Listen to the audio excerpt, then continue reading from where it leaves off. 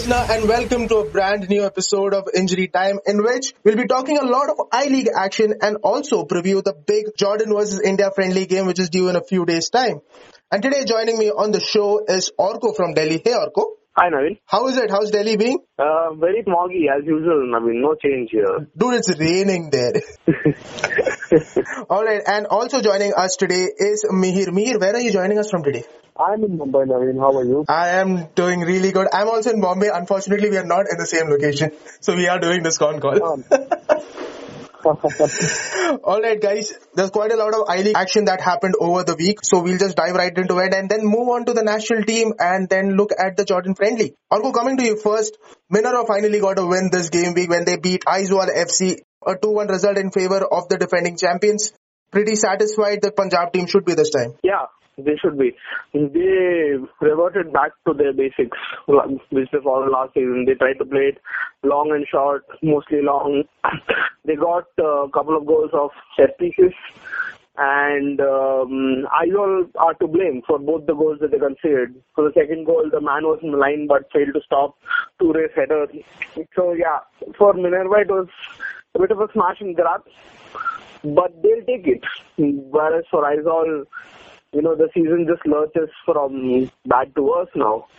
Well, yes, it doesn't matter how it comes as long as it comes in Minerva's case. Another team that also had a win this game week was Bagan when they beat Indian Arrows 2-0. This game was held in Bhubaneswar, Arka. What do you make of this one? Well, yeah, the Indian Arrows had a lot of chances in this game, but they failed to put it away. Mohun Bagan themselves won't be very happy. They should have won by a larger margin, but they failed to capitalize.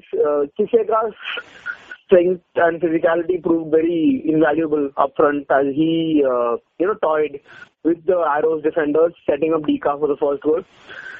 So, overall, Shankarlal will be happy to get that first win out of the way. But it was nowhere as convincing as we thought it would be, especially given the fact that we thought that Bagan were odds-on favorites for the title. So, there's a lot of work to be done there. But yeah, this match went ahead on expected lines. I don't think it was a unexpected result in any way. Not an unexpected result, but Arka, you just said that Shankarlal Chakraborty has a lot of work to do. But one organization that's doing a little bit of work is the All India Football Federation. They just signed a MOU with the Odisha government.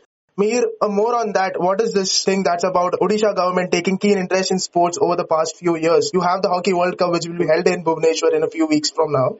Right. But before I speak about that, you said that one organization that's doing a lot of work, that is AIF, we can have a totally different debate someday about that. But Odisha, yeah, it's interesting what's happening there. They're investing a lot across sport, be it hockey or football now for that matter, or even athletics. If you look at them in the last 2 years, they've been investing very heavily in the sports.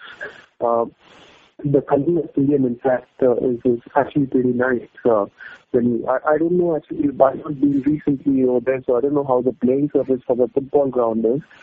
But the complex is nice, the facilities there are really, really good, and they've done some good work. Why it's everyone's guess? The safest guess when you talk to people over there is it's a lot of political mileage to be gained over there with the elections coming up, and they see sport as one way of getting that mileage. And also they're going big time into sports tourism.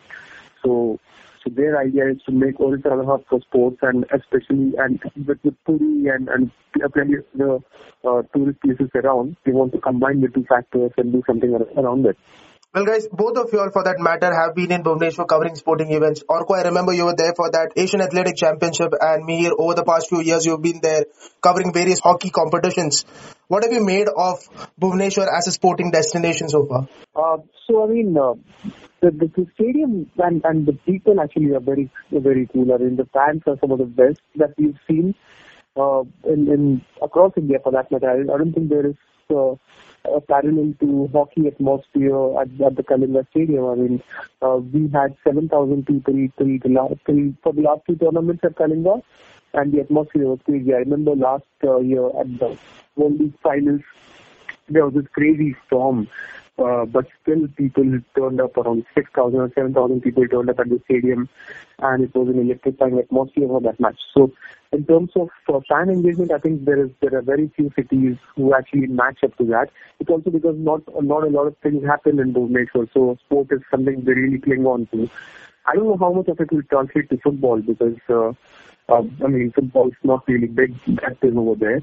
And we have seen empty stadiums in the first couple of matches for the Arrows. And we'll just see what happens if they ever play a national team match over there. Well, that about Mihir. Orko, what do you think of Bhubaneswar as a sporting destination? How was that whole experience there, going there and covering that Asian Athletic Championship a few years back? Well, Naveen, it was different from the usual experience of covering athletics in, say, Patiala or New Delhi or any other place for that matter, because I think it's the first time that I saw such a huge crowd for athletics at the Kalinga Stadium. Where the other sports also play. In the Kalinga Stadium complex, we saw almost 10,000 to 15,000 turn up every day to watch athletics. And keep in mind that this was just a month before the World Championships, and not the best competitors from Asia turned up. Despite that, I think Odisha has this love for sports, and it can also be tapped. The potential, not as viewership, but also in terms of sporting talent. I know that a lot of sprinters come out from there. So, I mean, if they can successfully, combine these two, the spectator interest plus tapping sporting talent, I think we might just witness the birth of a new sporting destination there. But yeah, like Mihir said, there are a lot of events being held there back to back. So I think it's already receiving the attention it deserves.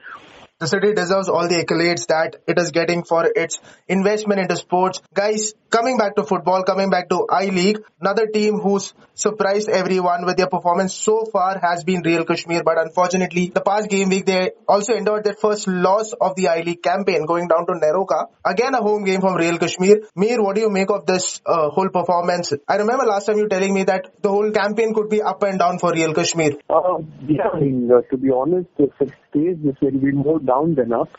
And let's be honest, I mean, they have a very romantic story. It's a very sexy story to sell, but on field, there are some glaring problems with everything. I mean, in the first two matches, even through the second division campaign last year, we really saw very little of their midfield in terms of creativity and skill. They're not able to create chances. If they're creating chances, the strikers have been extremely wasteful. I spoke to David, the coach, after the match against Churchill, and it's something that even he's worried about, especially the midfield. Not able to really hold the ball at times, to concede positions very, very easily. And against a team that is well set up, like Neroka, they're going to face problems. And I wasn't surprised with the result at all. And I wouldn't be surprised if they continue to struggle going forward. Well, not surprised to see Real Kashmir struggle, but Orko, I'm pretty sure you're surprised to see Neroka win, a first win for them this season. What do you make of that? Well, both the goals came against the run of play. I think for the first goal, Loveday misses a kick, and Ravanan's out of position, and they just capitalized on it, Neroka. And the second also almost came out of nowhere. I won't say that it's completely undeserved, but yes, they'd be glad to get that first win out of the way, especially considering the fact that Aizawl and Lajong are also struggling. So they hope not to get involved in a three-way battle with them. But yeah, Real Kashmir will have an up and down campaign, so I think teams can expect to pick up points. Well, you expect Neroka to pick up points, but one team that is struggling to pick up points is Shillong Orko. Another loss for them, going down to Gokulam Kerala FC in this past week. Problems just keep mounting for this side. Well, yeah, I think it was inexperience completely from them. They considered 3 goals against Gokulam, but they were amateurish goals to concede. For Gani, Rajesh and German's goal, they were completely out of position. I mean, the Gokulam strikers had far too much space in the box if you actually go and look at the goals. So Lajong's inexperience is actually proving to be really tough on them. And Lajong always had this policy of brooding, running youngsters. But in most cases, those youngsters came with a bit of experience, let's say 2-3 years of experience of playing the SPL, the Shillong Premier League. In this case, it's a very young squad. It's only played its first Shillong Premier League. Most of them, including the striker who actually got the goal, Frankie Boam. So I'm really starting to fear for Shillong. And, they don't even have mercurial talent like Isaac was during Thangboy's last season. So, things might be tough for them this season. Well, Mihir, coming to you, one question on Shillong. Do you think the whole approach that Shillong Lajong has taken this season to go with a very inexperienced side to the I-League where competition is very fierce, backfiring at this moment? Yeah, but I mean, I don't think this was, I don't see it as a very strategic move, to be honest. I think it's a move forced upon them because of the whole uncertainty around I-League. I mean, yeah, it's certain, I'm sure at some point they would have given this a thought, the struggle around the league through the season with an inexperienced squad. But if we kind of delve on it, I think it comes down to the whole uncertainty around I-League and the whole I-League and ISL battle that's been going on for the last few years already. So I think it's more to do about that than the conscious decision by the club to really invest or I mean, it's a combination of both. Well, it's a combination of both, and probably making things worse for the so-called torchbearers for Indian football could be Chennai City's impressive run in this early part of the season. The early trendsetters, like I would like to call them. Orko, another win for them this time over East Bengal, topping the table so far. Do you see them go all the way this time? Well, I mean, East Bengal bought players from Aizawl last season and bought players from Minerva this season. So maybe they'll buy players from Chennai City next season. So, I mean, East Bengal, it's a club of contradictions, isn't it? They play really badly in the CFL and then they come to the I-League and you think, this is Bhagantia. Then they start very well with 2 solid away victories. When they come home, where 25,000 crowd expects them to win and they play absolutely shoddily. I mean, Chennai City dominated the game. They had 12 shots, I think, to East Bengal 6. More shots on target. Romario and Nestor absolutely, tore the wings down. And East Bengal had no answer. Actually, the 2 goals were well deserved. It actually could have been more if Manzi had taken his first half chance. So, I mean, tough luck for East Bengal, but Chennai City looked really good. Like I said at the start of the season, the 4 Spanish guys, they're smart. They're smart hires, and we might just see another surprise winner again. Well, I'm hoping for that. I love surprises, especially when it comes from I-League. Alright guys, that's about the I-League and the matches that happened over the past game week. But we are not done yet. We have the national team discussion after this break. And more importantly, the preview to the Jordan versus India friendly, a match that most of us are looking eagerly forward to. So stay tuned because we'll be right back after this small break. Hey listener, and welcome back to Injury Time, your one-stop shop for everything Indian football. And like we mentioned before the break, we are all into the Jordan versus India friendly now, which is due on Saturday. Orko, coming to you first, the biggest news coming from this game is that Sunil Chhetri will be missing to an ankle injury, and Constantine looked really tense in yesterday's press conference. Yes, I think a lot of discussion around the rift between Chhetri and Constantine, and a lot of attempts there to, ruffle Constantine's feathers. But he's right. I mean, he has no reason to drop Chhetri because, come on, this is the only guy in his team who's scoring any goals at club or national level. At the Intercontinental Cup in Mumbai, Chhetri scored 8 of India's 11 goals. I mean, any India manager in his right mind would be off his rocker to actually drop Chhetri, irrespective of whatever risk they have.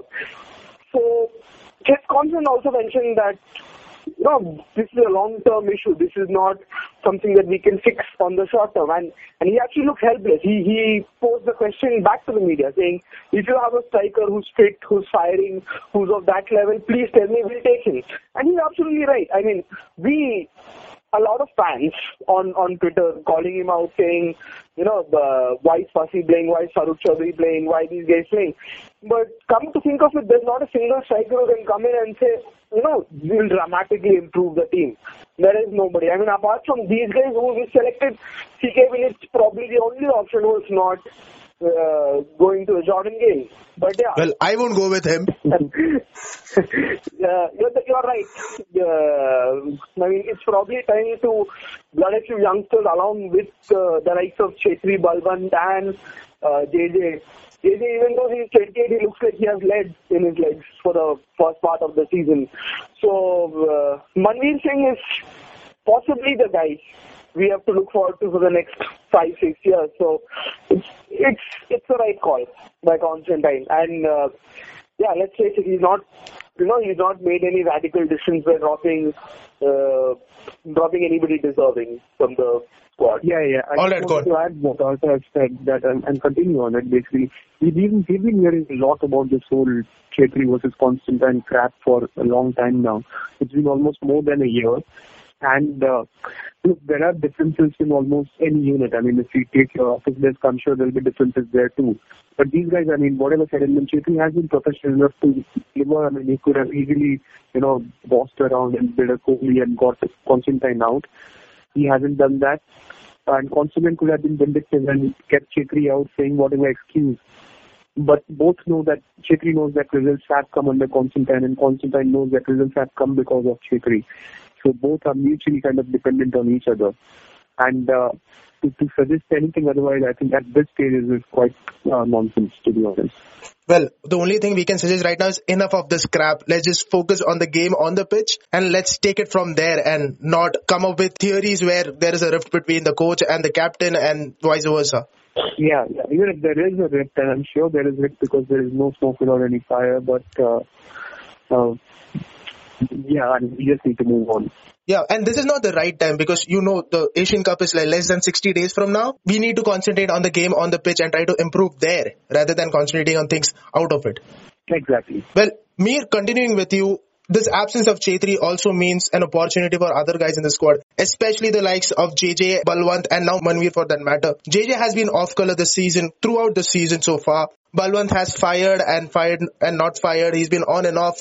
Manveer came up with that one goal against Kerala. What do you make of the other strikers in the team? This is the very moment where they can stand up and shine, isn't it? Well, to be honest, I don't think we can rely on anyone. The team can't rely on any of the strikers. So we are again staring at the possibility that there will be a goalless Indian effort away from home once again. I'd done a story a couple of months ago and said last month that in the first 3 months of the year, none of these guys have scored in double digits. JJ had around 5 or 7 goals. Manveer had 1. Balwant had hardly played throughout the year. So our strikers, apart from Chhetri and JJ, they haven't been getting enough game time with their clubs.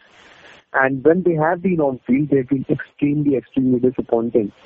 So, and we'll all debate the inclusion of Sumit Passi and we can go on and on about it. But it doesn't matter who you play up front because none of them really have the quality and none of them really inspire confidence in me. Even JJ. We've been hearing about JJ since forever now. But he hasn't really taken up responsibility and in absence of Sunil or whoever, he hasn't really come into his own and scored when the team wants.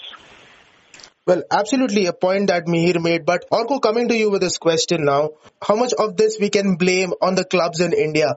You can always go on and say that these players, the Indian players, don't get a chance in the club because the clubs prefer a foreign striker. But on the contrary, when you're not that good, a club is forced to go for a foreign striker, isn't it? That's right. We can all be self-righteous today and say, the clubs don't go for foreign strikers, play Indian strikers. But then one club breaks from the mold and says, no, I'm going for a foreign striker. Then what do? You don't just put and, lose all the games. So you can't blame this only on the clubs. It's the entire system. Right.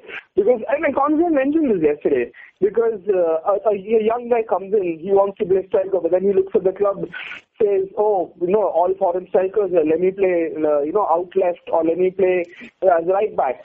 So young Indian players also. And if you look at the ISL, most Indian players are playing either as the defensive mids or defenders. Up front, it's mostly foreigners. And it is also true that we've not had a lot of striking role models to look forward to as strikers. We had Vijayan, we had Bhutia, we had Chhetri. But these are once in a generation players for India. Where's the consistency in churning out good strikers? So unless and until you have good strikers, then we can start the discussion of where you want to play them, why they deserve more game time. Currently they don't. Currently, honestly, Don Gale is completely within his rights to drop JJ Albeclaw because let's be honest, he's at 301 minutes. This season he's not looked convincing for a single one of those.